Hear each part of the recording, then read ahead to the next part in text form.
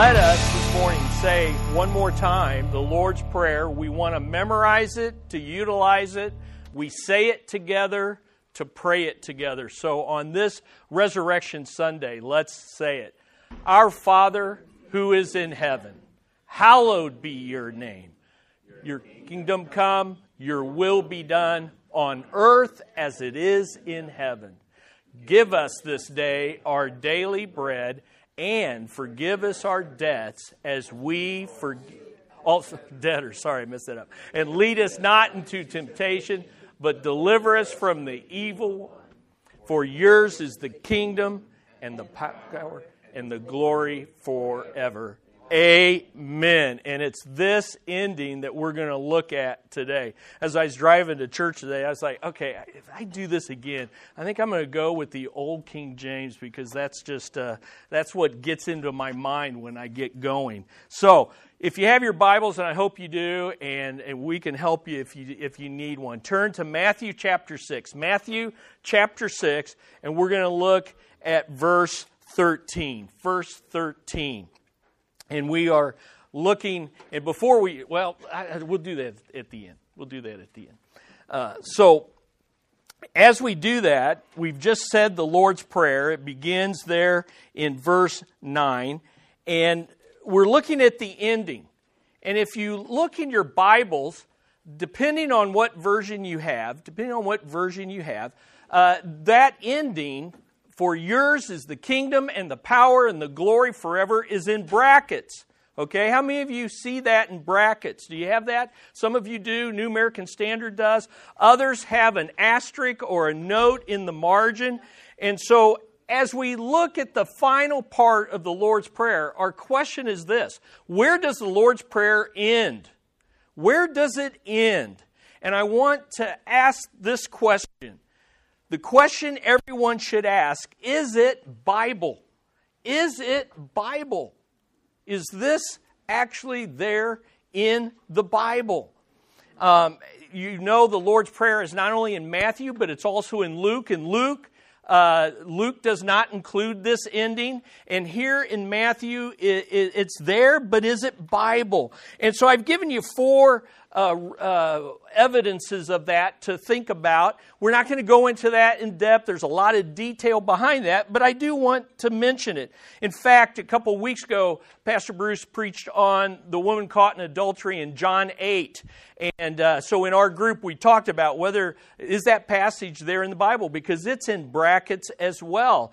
And it was interesting because in our group, we had a variety of responses to that. Some had never even known or realized that this was a question. Well, here's another one of those examples. This ending, for yours is the kingdom and the power and the glory forever. Amen. Is it Bible? Well, you look at your translations. I gave you a chart there. You can notice that it is omitted in these versions, and yet there's a note in the margin. In the New American Standard, it's included, but it's in brackets to let you know that it's not likely the inspired text, and there's note in the margin. In the New King James, it's included, but it has a note in the margin. And then in the King James Version, it's included, there's no note, and you would never know there was a question about this ending. That's the translations. The editors that put together translations are doubtful that it was part of the original autographs. But what about the text? The Bible itself is based on the original autographs that were inspired when the apostles wrote, inspired by God, and then multiple copies or manuscripts were made. And in these texts, the evidence is somewhat divided among the manuscript copies, but here's the key. The earliest copies that we have of the Gospel of Matthew, around 200, 300 AD, do not include this ending. And we could get into all those manuscript evidence, but that's the textual evidence. What about the testimony of the early church? The testimony of the early church is diverse, but with early use in church worship. Here's the point. While the earliest manuscripts don't have this ending, the earliest practice of the church they did use it in worship. So when they said the Lord's Prayer, just as we said it, they included this ending as a part of their worship. And the way we know that is one of the earliest church documents that's not a part of the Bible, it's just an early church document, is called the Didache, which means the teaching of the apostles. And it was written early 100s. The book of Revelation, the last book of the Bible, was written in the 90s. And this was written either in the 90s at the same time or early 100s.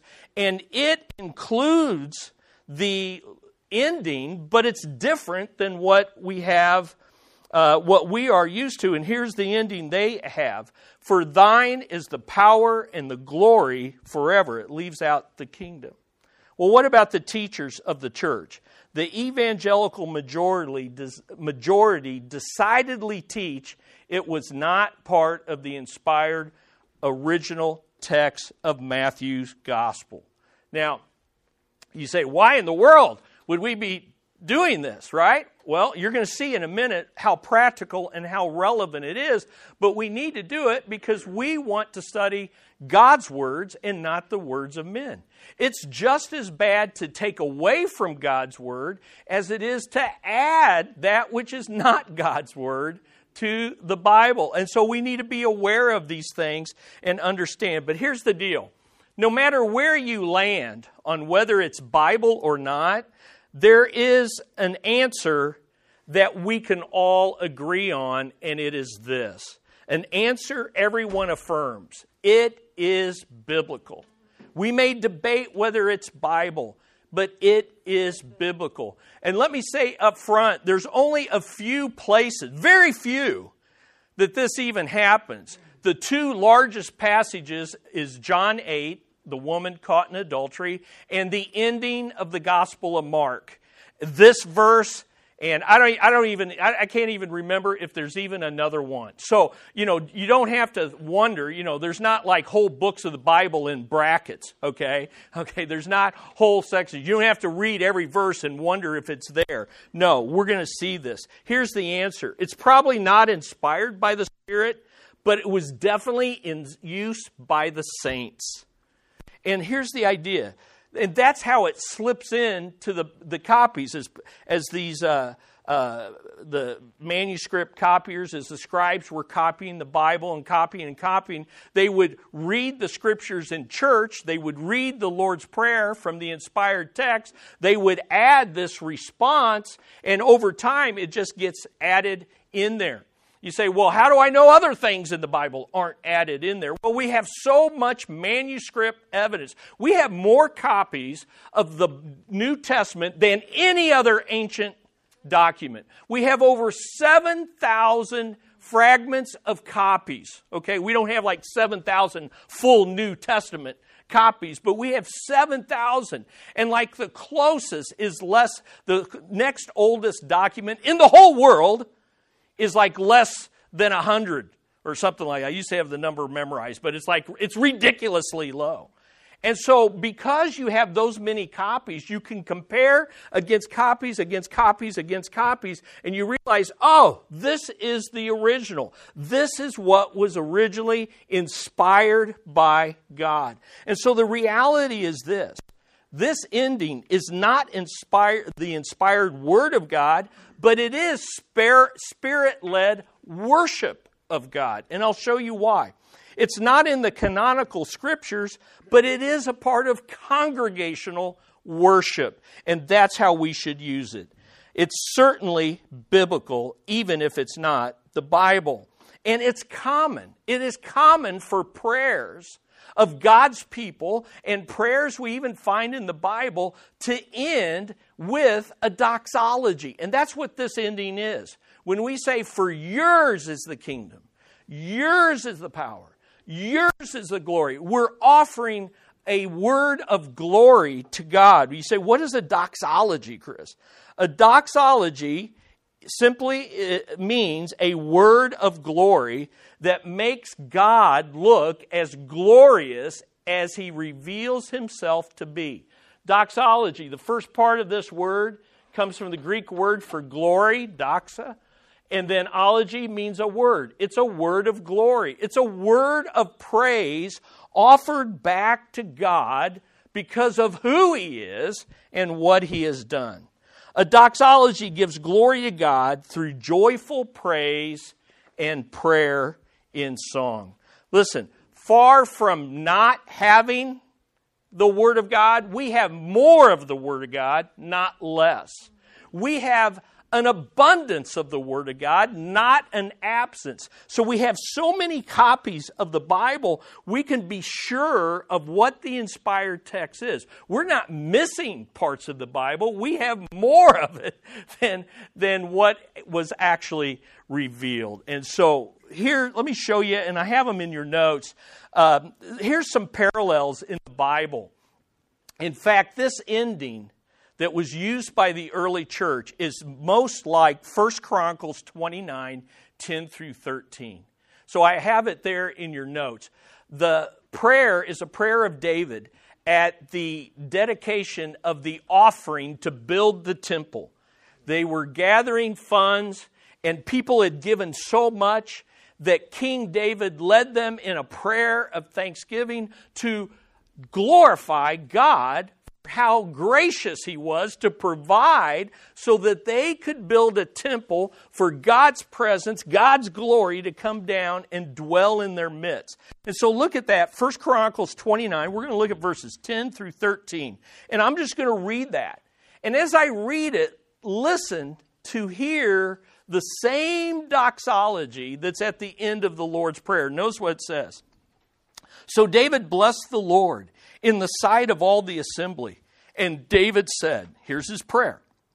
Blessed are you, O Lord God of Israel, our Father, forever. Listen, our Father, one of the rare times in the Old Testament mentioning the Father. Our Father, forever and ever. Yours, O Lord, is the greatness and the power and the glory. Man, sounds just like it, doesn't it? And the victory and the majesty. Indeed, everything that is in heaven and the earth, there echoes. Yours is the dominion, O Lord, and you exalt yourself as head over all. Both riches and honor come from you, and you rule over all. There's that universal, eternal kingdom. And in your hand is power and might, and it lies in your hand to make great and to strengthen everyone.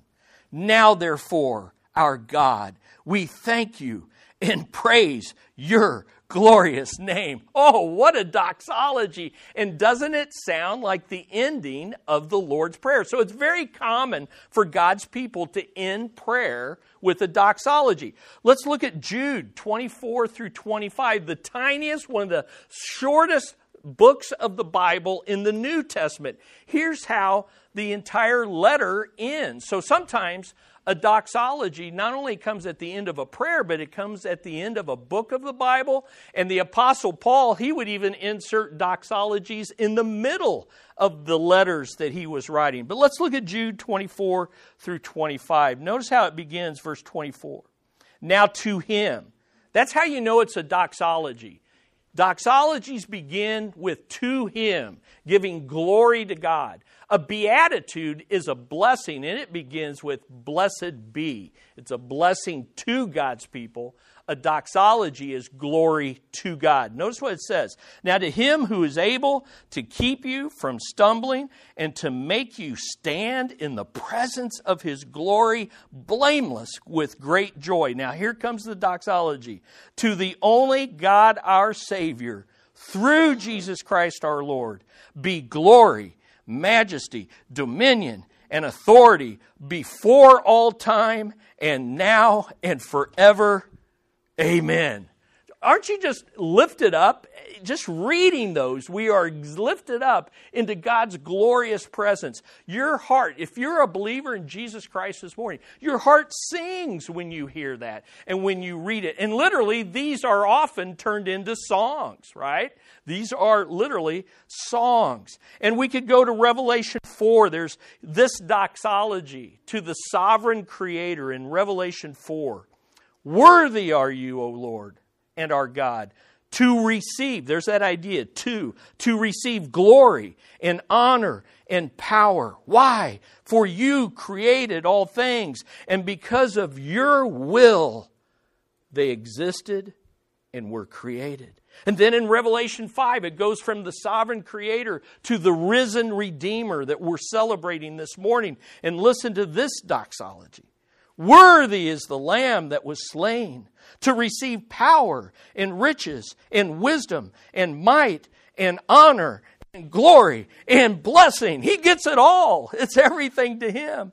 And then every created thing which is in heaven and on earth and under the earth and on the sea and all things in them, I heard saying, here's what they say, to Him, there's the doxology, to Him who sits on the throne and to the Lamb be blessing and honor and glory and dominion forever and ever. And the four living creatures kept saying, Amen, Amen, Amen. And the elders fell down in worship. Listen to me this morning, on this Easter morning. The ending of the Lord's Prayer may not have been handed down by the Father, but it's definitely the heart cry of His children. That's what I want you to see. This is God's children's response to the Lord's Prayer. Now, why would God allow this to happen? Why would He allow this to happen? Let me give you two quick reasons. First of all, to remind us that He is sovereign over the Scriptures. You know, and I'll show you here in this next point. And I'm like, okay, now Easter, do I really want to teach? Katie, do I want to teach on Easter on a verse that's not in the Bible? I mean, you know, that's kind of radical, but I'll show you why. First of all, I want you to know it reminds us that He's sovereign over the Scriptures. You don't have to doubt your Bible. You can be confident in a God because His is the kingdom. He rules over how the Bible is revealed, and He rules over and makes sure that it is revealed to us without error. His is the power. You know our God is powerful enough to preserve His Word from over 2,000 and even more than 2,000 with the Old Testament. And we have proof from copies of the Old Testament in the Dead Sea Scrolls that are just the accuracy of both the Old and the New Testaments. He's powerful enough to preserve the Bible with more manuscripts than any other ancient document. We don't have, as I said, a lack of God's Word. We have more and are able to know what's there. But also, listen to me, His is the glory.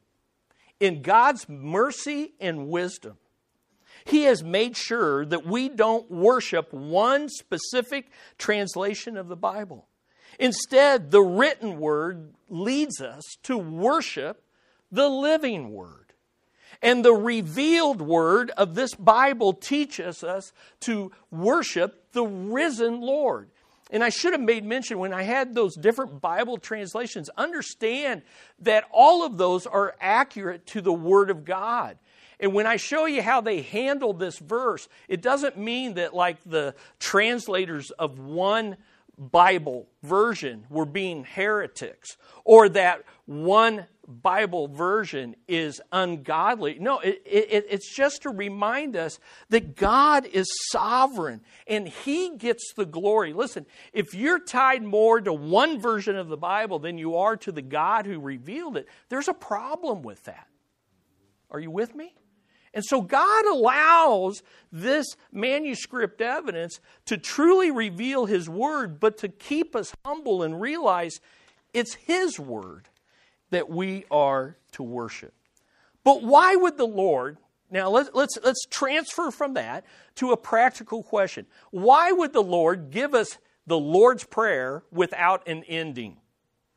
Do you realize that the Lord's Prayer, if this is true, then the Lord's Prayer doesn't even have an amen with it. Why would He do that? Why would He do that? And here's the answer. To release us to respond with our own heart cry.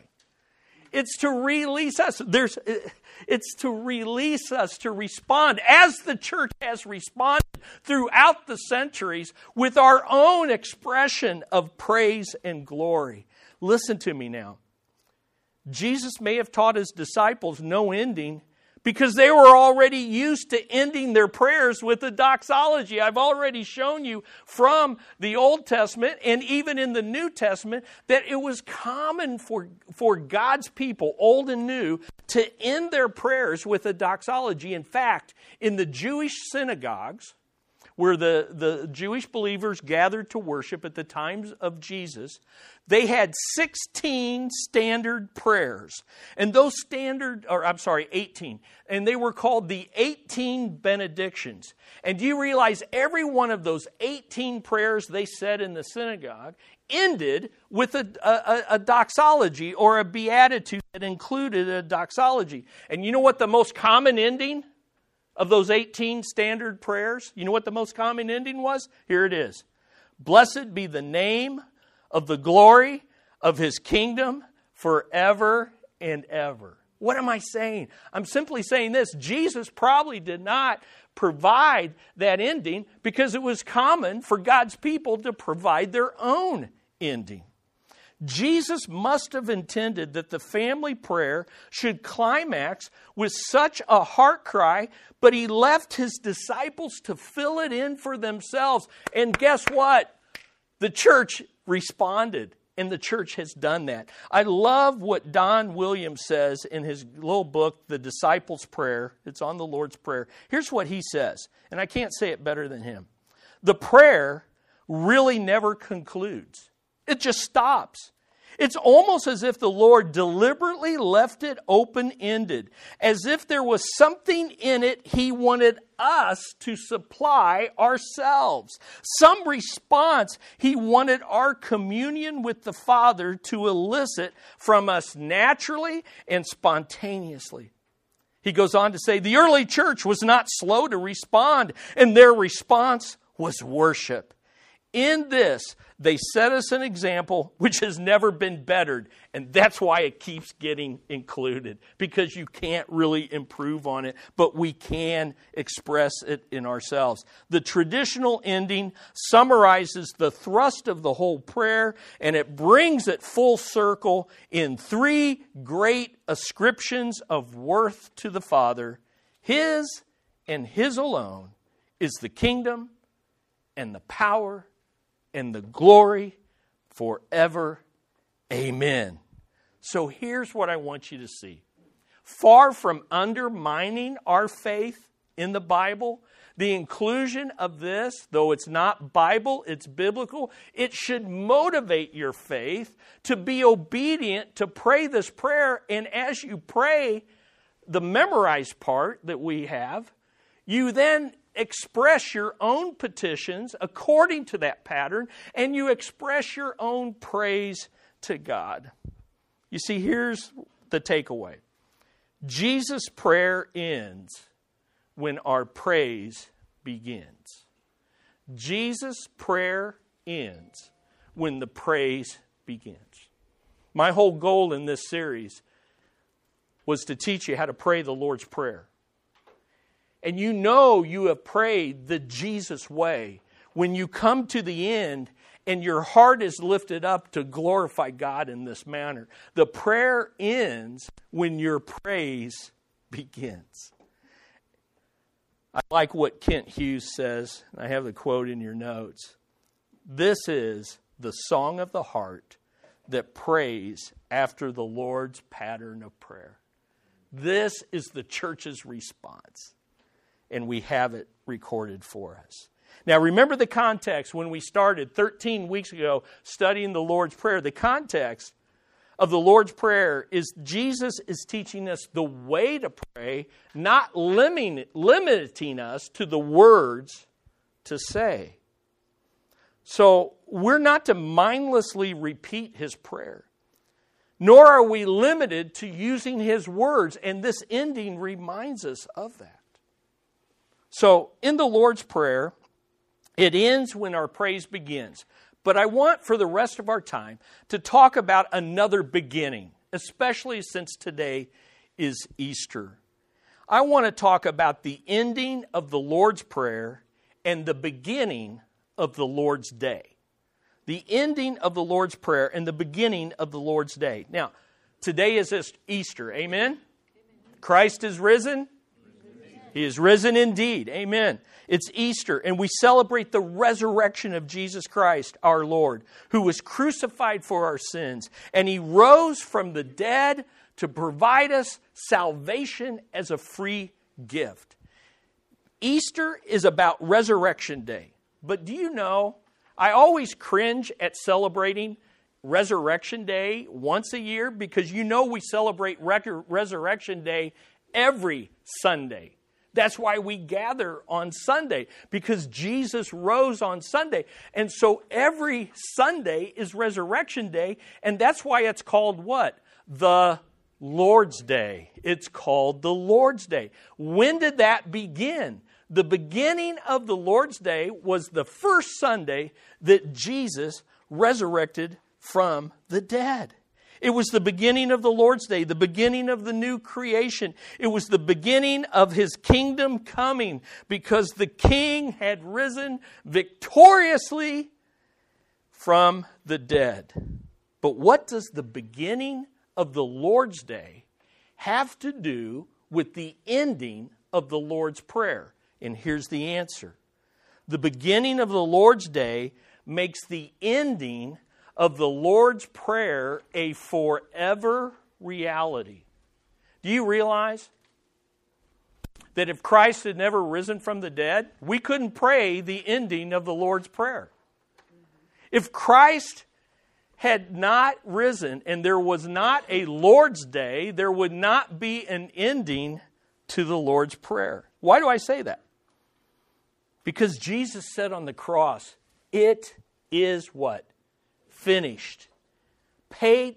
Our sin debt, your sin debt was paid in full on the cross once and for all. And because He said it is finished on the cross, we get to say, for yours is the kingdom and the power and the glory forever. Amen. And you know what He said after He rose from the dead? He said it at least 4 times that's recorded. He probably said it more. Over 40 days He appeared. And you know what He always, first words out of His mouth? Anybody know? Peace be to you. And because He said, peace be to you, we can indeed say, His is the kingdom and the glory and the power forever. If He didn't own the kingdom, if He didn't possess the power, if He didn't deserve the glory, then He couldn't say, peace be to you, no matter what your circumstances are this morning. So let's look at 3 ways that Jesus' resurrection makes the ending of the Lord's Prayer a forever reality. So let me give you these quickly, and here they are. First of all the kingdoms belong to the Son, who is risen forever and ever. All the kingdoms belong to the Son, who is risen forever and ever. I want to also say to you that in that Lord's Prayer, in the ending there, the doxology, when He says forever and ever, amen, that phrase belongs to each of the words. His kingdom is His forever and ever, amen. The power is His forever and ever, amen. The glory is His. So we've seen that throughout this prayer. Now, why is this more than just a prayer, but a forever reality that the kingdoms are His? Let me give you 3 reasons, and here they are. Jesus' past resurrection proves His kingship. His past resurrection proves His kingship. Now, I'll just give you the other ones too. Jesus presently reigns with all authority in heaven and on earth. And Jesus' future return will reveal His kingdom on earth. You know why we can say the kingdom belongs to the Son? Because He's risen in the past, He's reigning right now from heaven, and He's returning. And when He returns, His kingdom will come, and His will be done on earth as it is in heaven. Now, don't take my word for this. Let's look at Acts chapter 2. Turn your Bibles to Acts chapter 2. And when you get there, Acts chapter 2. We're going to look at verses 22 through 24. And the reason we're going to go here is because it includes all these ideas. And this is the very first Easter sermon ever preached. Others witnessed of his resurrection, but this is the very first recorded Easter sermon regarding Christ's resurrection. So look at Acts chapter 2, and let's look at verses 22 through 24. Peter, the lead apostle, is preaching to the people gathered there in Israel, in Jerusalem. And here's what he says. Men of Israel, listen to these words. Jesus the Nazarene, a man attested to you by God with miracles and wonders and signs, which God performed through him in your midst, just as you yourselves know. This man, delivered over by the predetermined plan and foreknowledge of God, you nailed to a cross by the hands of godless men, referring to the Roman Empire, and put him to death. And then there's those two beautiful words, but God. But God raised him up again, putting an end to the agony of death, not just for Jesus, for anyone who believes in him, since it was impossible for him to be held in its power. The power of death has been defeated with resurrection power. Drop down to verse 32. This Jesus God raised up again, to which we are all witnesses, referring to him and the other apostles and disciples that were gathered, over 120. Therefore, having been exalted to the right hand of God, and having received from the Father the promise of the Holy Spirit, he has poured forth this which you both see and hear. For it was not David, King David of the Old Testament, who ascended into heaven, but he himself says, the Lord said to my Lord, sit at my right hand, right there in heaven, until I make your enemies a footstool for your feet. And here's the climax of the sermon. Therefore, let all the house of Israel know for certain that God has made him both Lord and Christ. Christ meaning the King of the Jews, but you know what Lord means? The sovereign Lord over everything. He is the King of kings and the Lord of lords. This Jesus whom you crucified. If you want to look at Romans 1:4, here's the real simple statement. The Father has declared the Son, Jesus, to be the Son of God with power by the resurrection from the dead, according to the Spirit of holiness, Jesus Christ our Lord. Here's what I want you to realize. His resurrection proves his kingship. And when he rose, have you ever asked yourself this question? Where is Jesus' resurrection body? Where is his body right now? Where is Jesus right now? His resurrection body is seated at the right hand of the Father, and he is reigning over all the world from the right hand of the Father.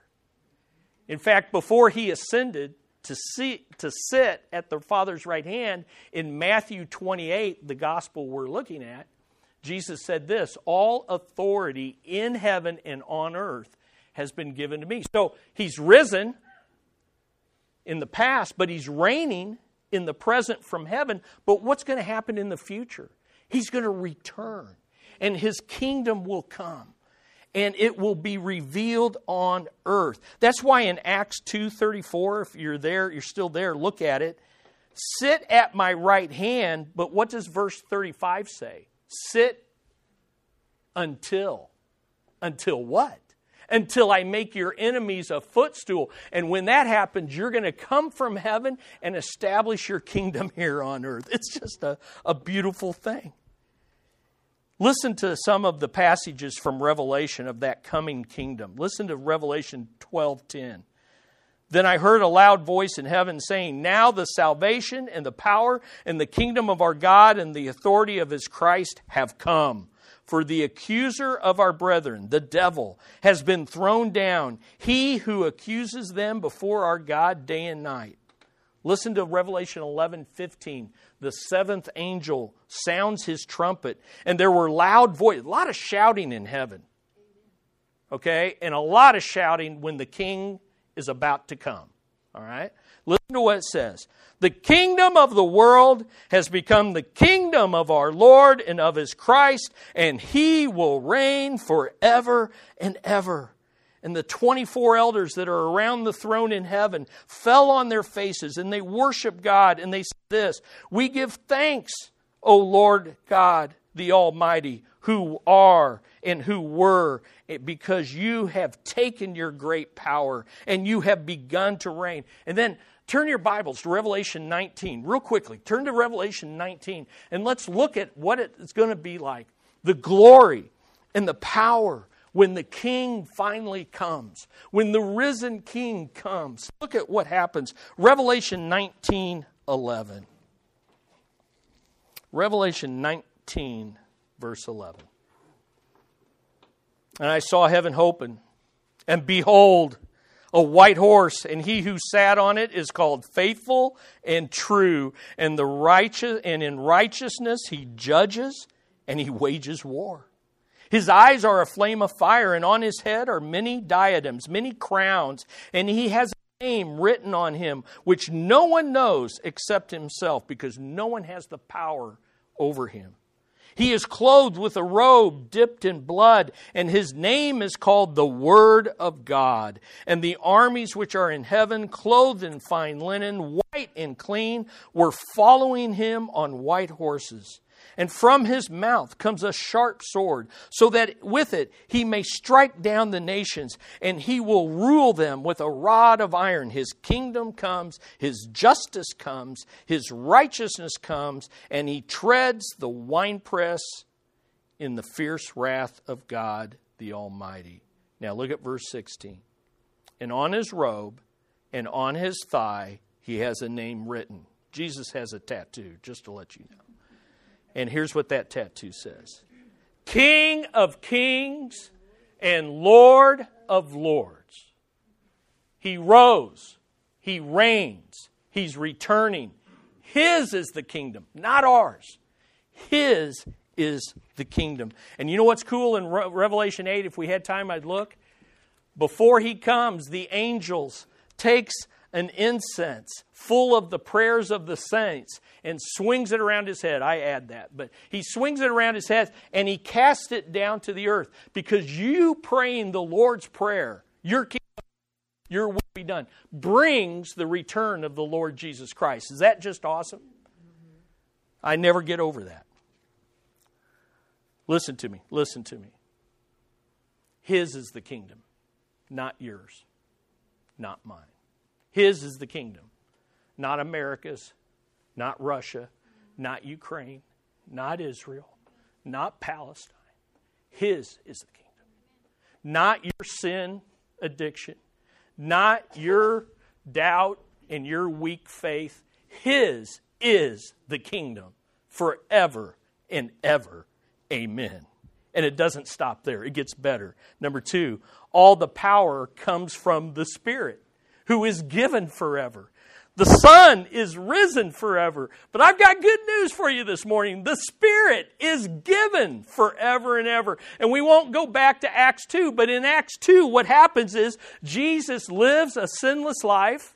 He dies as a perfect sacrifice for our sins. He rises on the third day. He ascends to the heaven, and the Father turns to His Son at His right hand and says, "Here is the Spirit of God. Give it to your people." And down comes the Spirit of God. The church is born, and each believer in Jesus Christ this morning has the Son and the Father and the Spirit living inside of you by means of the power of the Spirit of God. Is that not exciting? Resurrection power isn't a past tense event. It's a present reality for God's people. It's been given. And the risen King, so here's your blanks, the risen King gives the Spirit of God to His people. That's Acts 2. That's what Acts 2 is all about. The risen King gives the Spirit of God. But listen to this. The Holy Spirit gives us Jesus' resurrection power so that we can live in a manner that pleases God. You say, Chris, you don't know my past. I don't have to know your past. It doesn't matter what your past is. You say, well, you don't know what I'm enslaved to right now. You don't know how low I have gone or I am living right now. It doesn't matter. Resurrection power is greater than your sin and your circumstance. Turn to Ephesians 1:18. Turn to Ephesians 1:18. And let's read this verse. Oh, man. Ephesians 1:18. This is a prayer we should be praying along with the Lord's Prayer for one another every day. Listen to this prayer. I pray that the eyes of your heart may be enlightened, so that you will know what is the hope of His calling, what are the riches of the glory of His inheritance in the saints. In other words, I hope you will see with spiritual eyes the coming kingdom, the coming glory, your coming place. Verse 19, but not just what's coming, but what is the surpassing greatness of His power toward us right now who believe. And what kind of power are you talking about, Paul? These are in accordance with the working of the strength of His might. Well, how strong is God, which He brought about in Christ when He raised Him from the dead and seated Him at His right hand in heavenly places? How high is that? Far above all rule and authority and power and dominion and every name that is named, not only in this age, but also in the one to come. Wow! Resurrection power. To be lifted up, to be delivered out of your sin, to be delivered out of your doubt, to be delivered out of your depravity, to be delivered out, or at least through your depression. You have that power in Christ. But we settle for so much less, don't we? We're kind of like that old settler who bought himself a brand new Cadillac convertible. And he was seen a few days later proudly riding into town, top down, being drawn by a team of horses. John, you like that? This is your kind of illustration. Someone should have told him that there was horsepower under the hood. All the power to move the car was already there. Indeed, more power than the settler could have imagined. And we find that funny because we're like, what an idiot. But you know what? We're the same way, don't we? Because we hitch our lives to the power of our flesh as believers when within us lies resurrection power. No wonder we're exhausted trying to live the Christian life. No wonder we get weary in well-doing if we've got a Cadillac and we're getting it pulled by a team of horses instead of the Spirit of God. Now, why do we continue to do this? Have you ever asked yourself this? Why do I keep living in the power of the flesh instead of the power of the resurrection? Well, one reason is we mistake God's power for our own. We think we're the ones doing what only God can do. So we're kind of like the ant that was riding along in an elephant's ear, and he says to the elephant, look how we're shaking the ground. Well, that ant ain't shaking anything, okay? It's the elephants that's shaking the ground. God, look at what I'm doing. Hey, you ain't doing anything apart from me. We think that we have more power than we really do. We're like Muhammad Ali when he was on a plane one time. The steward said, Mr. Ali, you need to fasten your belt. And the famous boxer responded, Superman don't need no seatbelt. And the wise stewardess looked down at him and said, Superman don't need no plane either. And sometimes we think we've got more going on than what we really do. And the bottom line is this. The bottom line is this. We're too proud to ask God to enlighten our eyes. We're too proud to depend on God for our power. Listen to Ephesians 3:20 through 21. It's a doxology.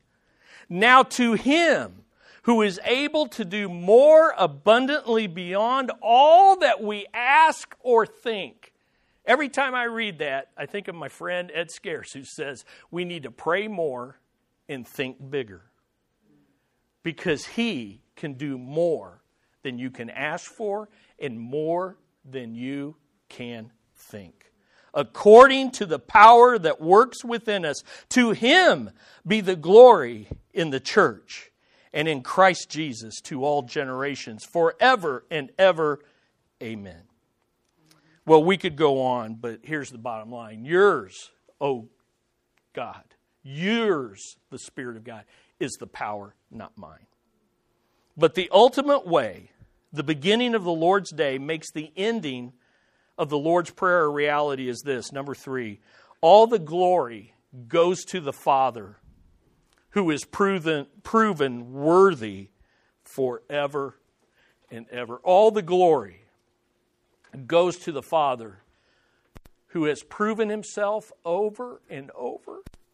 He proved Himself to the Son of God to be worthy. Think about the life of Jesus.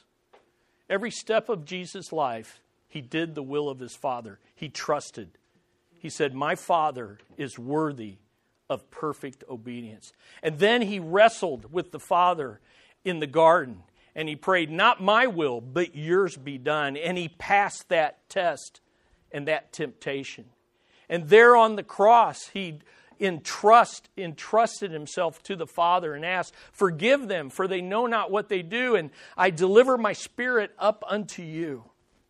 And then He rose from the dead and He sits there at the right hand of the Father. Listen, Jesus has proven over and over that His Father is worthy of trust. Amen? Every step of the way, the Father proved Himself worthy of all glory. Every step of the way, the Spirit glorifies the Son, and the Son glorifies the Father. And there in your notes, here's how all of history is going to end. Now, take a look at this. Here's how all of history is going to end. 1 Corinthians 15:22. For as in Adam all die, so also all will be made alive in Christ. But each in his own order. Christ the first fruits, after those who are Christ at His coming. Then comes the end, when He hands over the kingdom to the God and Father, when He has abolished all rule, all authority, and all power. In other words, He's defeated all. For He must reign until, there's that idea, until He has put all His enemies under His feet. He's reigning now. But the last enemy that will be abolished is death. For He has put all things in subjection under His feet. Whose feet? Jesus's. And when He says all things are put in subjection, it is evident that He is accepted. God is accepted, who put all things in subjection to Him. And when all things are in subjection to Him, then the Son Himself will be subjected to the one who subjected all things to Him, so that God may be all in all. That is like a kind of a complicated, weird verse when you look at it, but the overall point is so clear. Jesus reigns until every enemy is put under His feet. He returns, and He's on this earth, and He rules, and His kingdom is here. And then you know what He does? The most unusual thing, He releases power. He submits all of His kingdom to God the Father, so that He may have the glory forever and ever. Amen. Amen. Listen to me. Listen to me. Jesus has taught us to pray the family way. And when we pray Jesus' way, we end up saying, yours is the kingdom. Yours is the power. Yours is the glory forever and ever. Amen. Listen, resist the temptation to put yourself at the center of your life. Jesus, God the Son, God the Father, God the Holy Spirit is the only one that deserves to be there. Amen? I want you to look at this video. We'll end with this. And I want you to see this, and I want you to think about your relationship to the risen King this morning.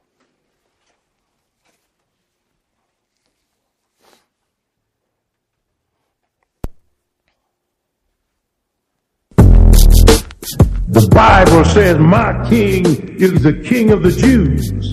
He's the king of Israel. He's the king of righteousness. He's the king of the ages. He's the king of heaven. He's the king of glory. He's the king of kings. And he's the Lord of lords. That's my king. I wonder, do you know him? My king is a sovereign king. No means of measure can define his limitless love. He's enduringly strong. He's entirely sincere. He's eternally steadfast. He's immortally graceful. He's imperially powerful. He's impartially merciful. Do you know him? He's the greatest phenomenon that has ever crossed the horizon of this world. He's God's Son. He's a sinner's Savior. He's the centerpiece of civilization. He's unparalleled. He's unprecedented. He is the loftiest idea in literature.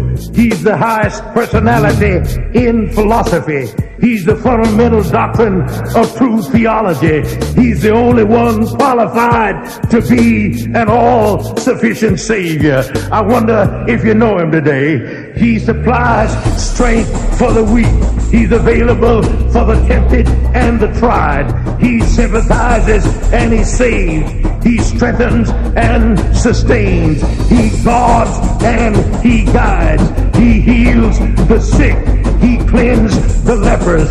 He forgives sinners. He discharges debtors. He delivers the captive. He defends the feeble. He blesses the young. He serves the unfortunate. He regards the aged. He rewards the diligent. And he beautifies the meek. I wonder if you know him. He's the key to knowledge. He's the wellspring of wisdom. He's the doorway of deliverance. He's the pathway of peace. He's the roadway of righteousness. He's the highway of holiness. He's the gateway of glory. Do you know him? Well, his light is matchless. His goodness is limitless. His mercy is everlasting. His love never changes. His word is enough. His grace is sufficient. His reign is righteous. And his yoke is easy. And his burden is light. I wish I could describe him to you. Yes, he's indescribable. He's incomprehensible. He's invincible. He's irresistible. You can't get him out of your mind. You can't get him off of your hand. You can't outlive him, and you can't live without him. Well, the Pharisees couldn't stand him, but they found out they couldn't stop him. Pilate couldn't find any fault in him. Herod couldn't kill him. Death couldn't handle him. And the grave couldn't hold him. Yeah! That's my king. That's my king. Amen. Woo. Do you know him? Can we dance in church? Even Baptists can. If you can't get excited about that, that's my king, and he can be yours. And when he's yours, your heart sings with the doxology. Yours is the kingdom and the power and the glory forever. And God's people say what? Amen. Amen. Take the last sheet one more time and make it your own. If you can't make this lesson your own, then you just need to get saved on this Easter, okay? And that's all right. What better day to accept Jesus than today? Let's pray to him. Father, we bring to you, may your name be made holy. Lord, may your kingdom come and may it come soon. And Lord, may your will be done in our hearts and on this earth as it is in heaven. Father, you are a great provider, but we do not live by bread alone, but by every word that proceeds out of your mouth. That's the greatest provision, your written and living word. And Father, this Easter, you died on the cross so that our sins are forgiven and that we can be a forgiving people. And Lord, the devil is defeated, so lead us as far away from temptation as possible and deliver us each day from the evil one. For we know that yours is the kingdom and the power and the glory forever. Amen. Amen.